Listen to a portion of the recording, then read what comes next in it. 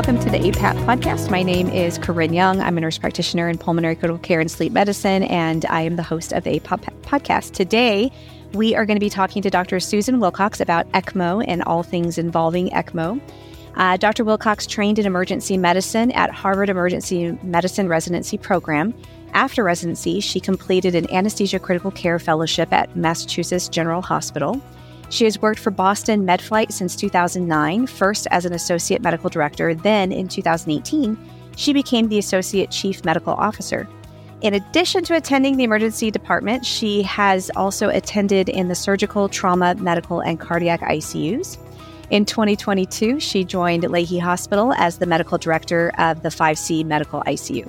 In all of her spare time, she has served as the chair of the critical care section for ACEP, co-chaired the Airway and Mechanical Ventilation and Critical Care Transport Task Force for SECM, and was a senior editor for the 10th edition of the Rosen's Emergency Medicine. Her academic work focuses on improving the care of critically ill patients in transport and medical education at the intersection of emergency medicine and critical care, and is the absolute perfect person to have here today talking about ECMO. So thank you so much for joining us. Thank you so much for having me. Absolutely. So, I think we should start with talking about who you feel is the best candidate for ECMO, and who you think is not. When I know I'm in a community practice, we do not have ECMO in our units. It's usually something we are transporting patients to the university for. So maybe what would be early markers for us to identify to say, okay, this patient, our next step should be thinking about ECMO and getting him to a facility? Yeah. So keeping in mind that there's no such thing as the perfect situation. The best situation would be a person who is previously relatively healthy, relatively young, and has an isolated single organ injury. And, the classic ones, of course, being lung injury needing VV ECMO, or cardiac and potentially cardiac and lung needing VA ECMO. And so if you have somebody who has few other comorbidities, has an opportunity to live a long, healthy life after ECMO, then that's the kind of person, of course, that we want to be super aggressive with. And so these would be the ideal patients to be putting on ECMO. Now, as I said at the beginning, there are very few patients who are textbook perfect for these cases. They do happen, but, I think they're the kind of ideal situations would be a young, healthy person who has a bad aspiration event and then gets bad ARDS. Actually, a lot of our COVID patients fit into the healthy, then they get COVID, they have severe ARDS, they need ECMO support, but otherwise are previously healthy and have good organ function. For the cardiac side, a great example would be the relatively young, healthy person who has a sudden MI and now is in pericardiac arrest or severe cardiogenic shock. That would be somebody who would benefit from VA ECMO. So it's, but it doesn't always work that way. And so we know that a lot of patients have significant comorbidities, and a lot of patients will have multi-organ system failure. And so that's where a lot of the art of deciding who deserves ECMO, or I shouldn't say deserves, but who would benefit from ECMO really comes in. Yeah, that's a really tough decision for a lot of facilities to make, especially when you're not doing ECMO routinely. Are we sending the right patient when we call to the referral service, deciding why are they wanting this patient and not wanting that patient? So I think that's a great outline. Do you have any outcomes data regarding ECMO? Because I think that's also something we struggle with. Is it feels like a very big salvage therapy, because oftentimes I'm sure you guys get transfers to your units as a last resort. Everything else has been tried. So do you have any survivals outcome information? I argue that this is a point where people who are ECMO believers, ECMO advocates right now, have to work on a little bit of faith. We know that there are patients who can benefit, those patients I was just talking about who are the perfect candidates, but those are few and far between. So there is a lot of room, a lot of opportunity for us to better delineate who's going to actually benefit from ECMO. And I think that's where the outcomes data don't reflect the true possibilities that we have for ECMO. And so there are two big studies that get quoted, one of them actually being very recent. The ECMO CS study was just recently published this year that randomized patients to VA ECMO early on for cardiogenic shock versus just standard of care.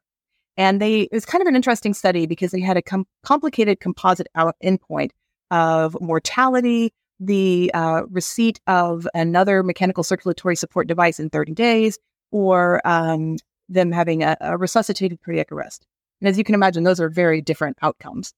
Regardless, when they looked at patients who got VA ECMO and the patients who did not get VA ECMO, there was really no difference in their outcomes. And what was notable is that the composite outcome, I think it was about 64% in the ECMO group and then 71% in the non-ECMO group. So a lot of these patients had some pretty bad outcomes. It seems like very few patients had significant improvement or recovery. And when they looked at just the mortality, it was about 50% in each group. And so if you are not a believer in ECMO, then it really would seem like ECMO is not of benefit. However, the control group, 28% of those patients got ECMO. And so it shows that ECMO is here to stay. And even when patients are randomized to not receiving ECMO, the clinicians caring for them did not feel that they could, in good faith, have equipoise and withhold ECMO from those patients. Same thing goes for the VV side, for the pulmonary failure type of ECMO. And there was the EOLIA trial, which was published in the New England Journal in 2018. And in that study, similar setup, they looked at patients with ARDS and they randomized them to early VV ECMO versus conventional care. And the trial was stopped early for futility because they weren't seeing any difference in the outcomes. But the same thing, patients who were randomized to no ECMO ended up getting ECMO a significant amount of the time. And so, those of us who are ECMO proponents argue that clinicians feel that there are patients that we are saving with ECMO. We don't feel that we can in good faith withhold ECMO from a lot of patients. And so doing these trials is a real challenge because we don't truly have clinical equipoise. And we know that there are patients who benefit. We just haven't been able to show it yet in a broad population. And so I really think this is one of the areas of a lot of research, trying to better delineate who's going to really benefit from ECMO and improve their outcomes. So you don't have data showing benefit, but do we not have data showing harm? So there are no data to show harm either. It looks like, I should back up. There are definitely complications from the procedure, as we know. Of course, if you're doing a big procedure like this, patients are going to have more bleeding, they can have infections, etc. But when we look at the outcomes that we really care about, because when we're talking about ECMO, of course, it's literally a life and death conversation. Then we say, no, it doesn't seem to do harm either. Yeah. And I'm sure that's why you feel like you can't in good faith not give them the opportunity to ECMO, because you know that it's not likely going to hasten their mortality or cause increased mortality. Exactly. Okay. So ECMO has been around for like 30 years, which I really was not aware of. I mean, time is just flying, the longer you're in medicine, but I didn't realize it was around that long. What changes have you seen with ECMO? And I know like the basics of it are pretty much the same over the last 30 years, but I know it's becoming smaller, more available. There's patients walking around on ECMO now. Can you talk to us a little bit about the evolution of ECMO and maybe where you see it going? Yeah, it's absolutely fascinating to me. I took care of one of the early adult ECMO patients at Mass General, many, many years ago. Certainly by no means the first, but we just didn't have that many adults that had it. And so I had one of the earlier ones.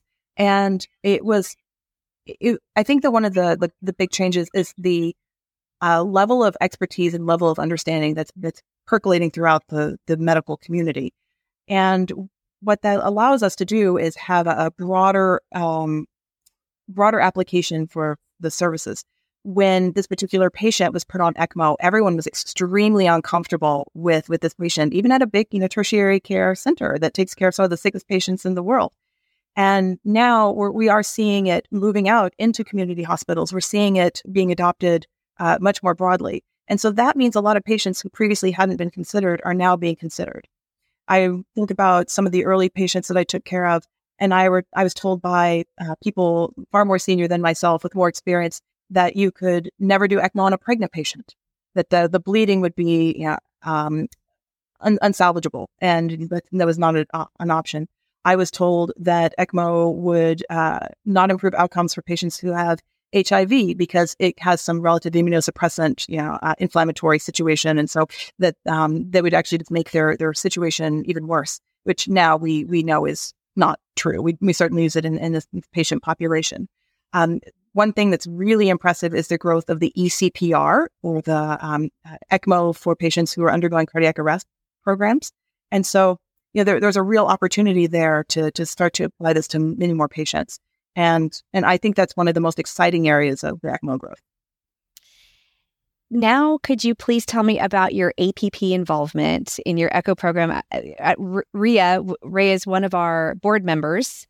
And when I found out she was doing ECMO 5 years ago when we first met, I was just so impressed with her level of involvement and what she was doing, that type of thing. So if you could talk to us a little bit about your APPs in your unit and how they help with managing your ECMO patients. Yeah, I think APPs are critical in developing and sustaining an ECMO program. And just as an aside, it's great for physician trainees, residents, and fellows to learn ECMO, and they need to learn ECMO as well. But many of them rotate through, they rotate off, and they're no longer involved in the unit, and they're not a consistent presence. Having people that you can train, develop, and truly become experts in managing these patients is an invaluable resource. And it's really critical to making a program run. And so two of the two centers that I've worked at that are ECMO centers have really relied heavily on our APPs for success of the program. And the APP groups that I've seen taking care of ECMO patients have done everything from helping with the cannulations, which is a great role because we need, again, trained people who are familiar with the equipment, who have a role, who understand the process and can be there in the unit and ready to go. And then they're critical for actually providing the day-to-day care and following up on all of the labs and the management and the flow and the circuit. And it's a skill just like anything else. But I think that having a dedicated group of APPs is incredibly important to sustaining an ECMO program. That's excellent. How about your training or onboarding? Because this is definitely not something we come out of school learning.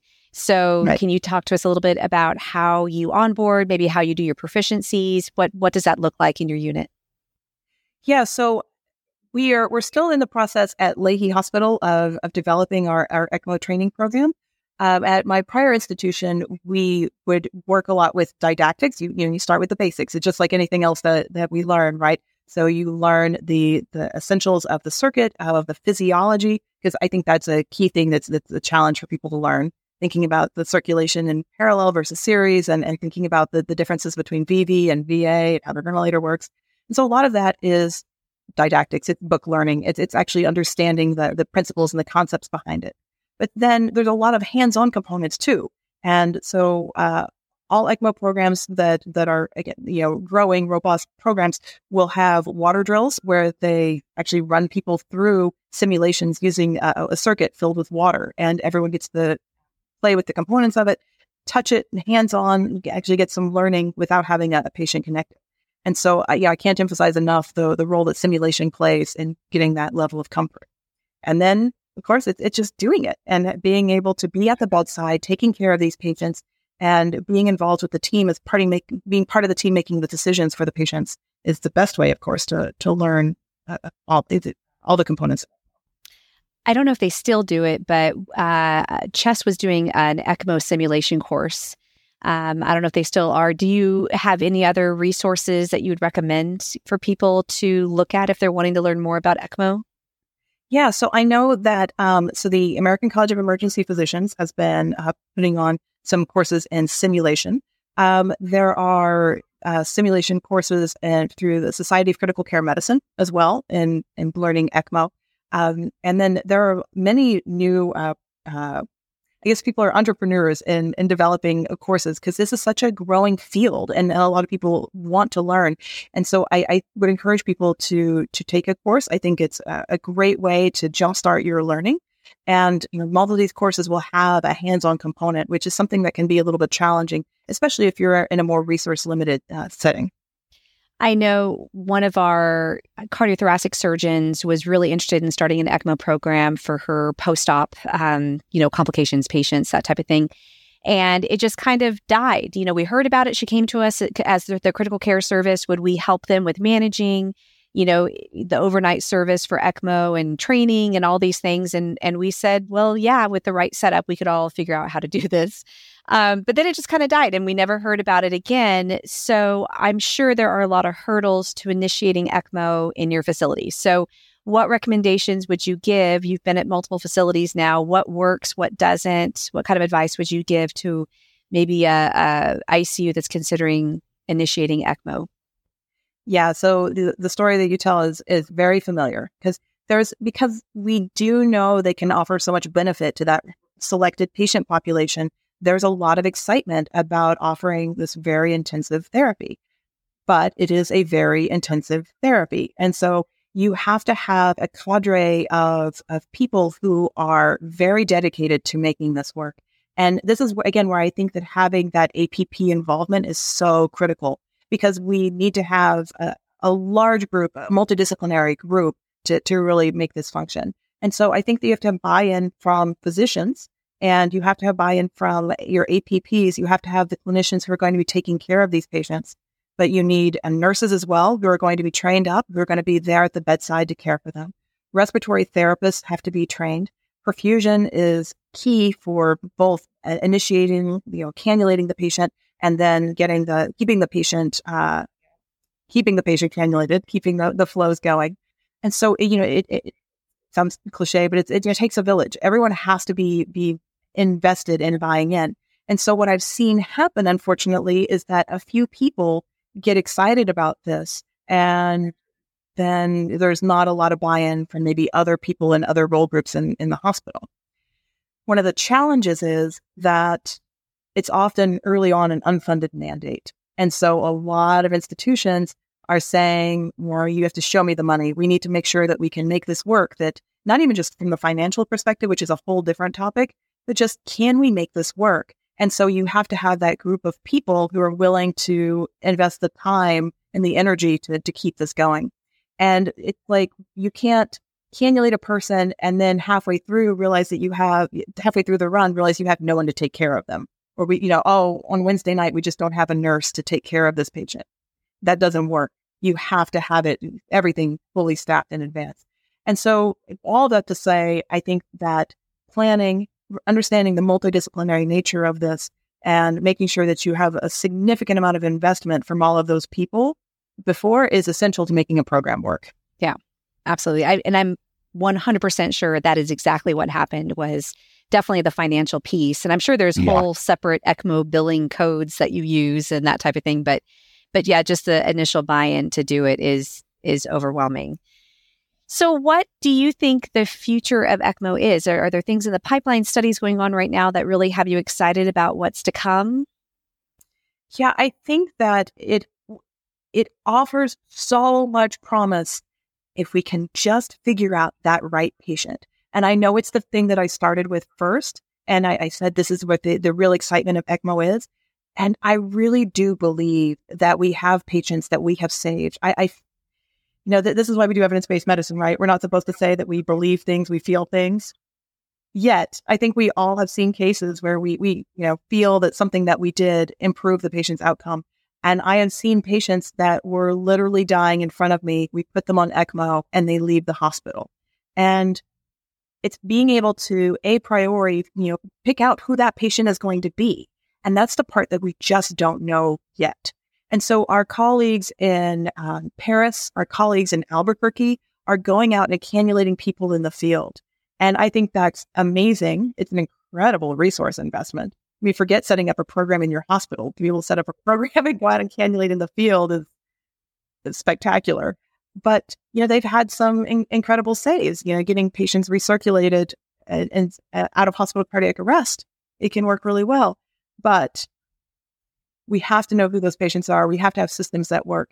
And so what I think is going to be really exciting over the next few years is increasing data to show us which patients will best benefit, how we can start to pick out the patients who are really going to benefit from this invasive therapy, start to develop these programs, because I feel like as we can show improved outcomes, we can actually make the argument that we should get resources. We should be able to pay for the nurse to come in on Wednesday night.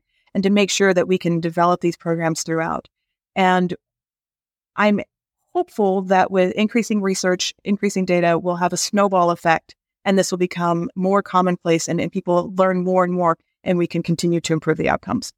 Wonderful. Well, that was a lot of information on ECMO, and I know we didn't dive too deep into the, scientific data and studies and that type of thing, but I think this is a great intro for APPs that might be going to an ECMO unit or are going to be starting, possibly working with ECMO or always have just been interested in ECMO. So I really appreciate your time. I appreciate you sharing that with us. To everyone else who's listening, please like, subscribe, share with your colleagues. It's the best way to support APAPP so we can bring you more content like this. Thank you, Dr. Wilcox. I really appreciate your time. Thank you so much for having me.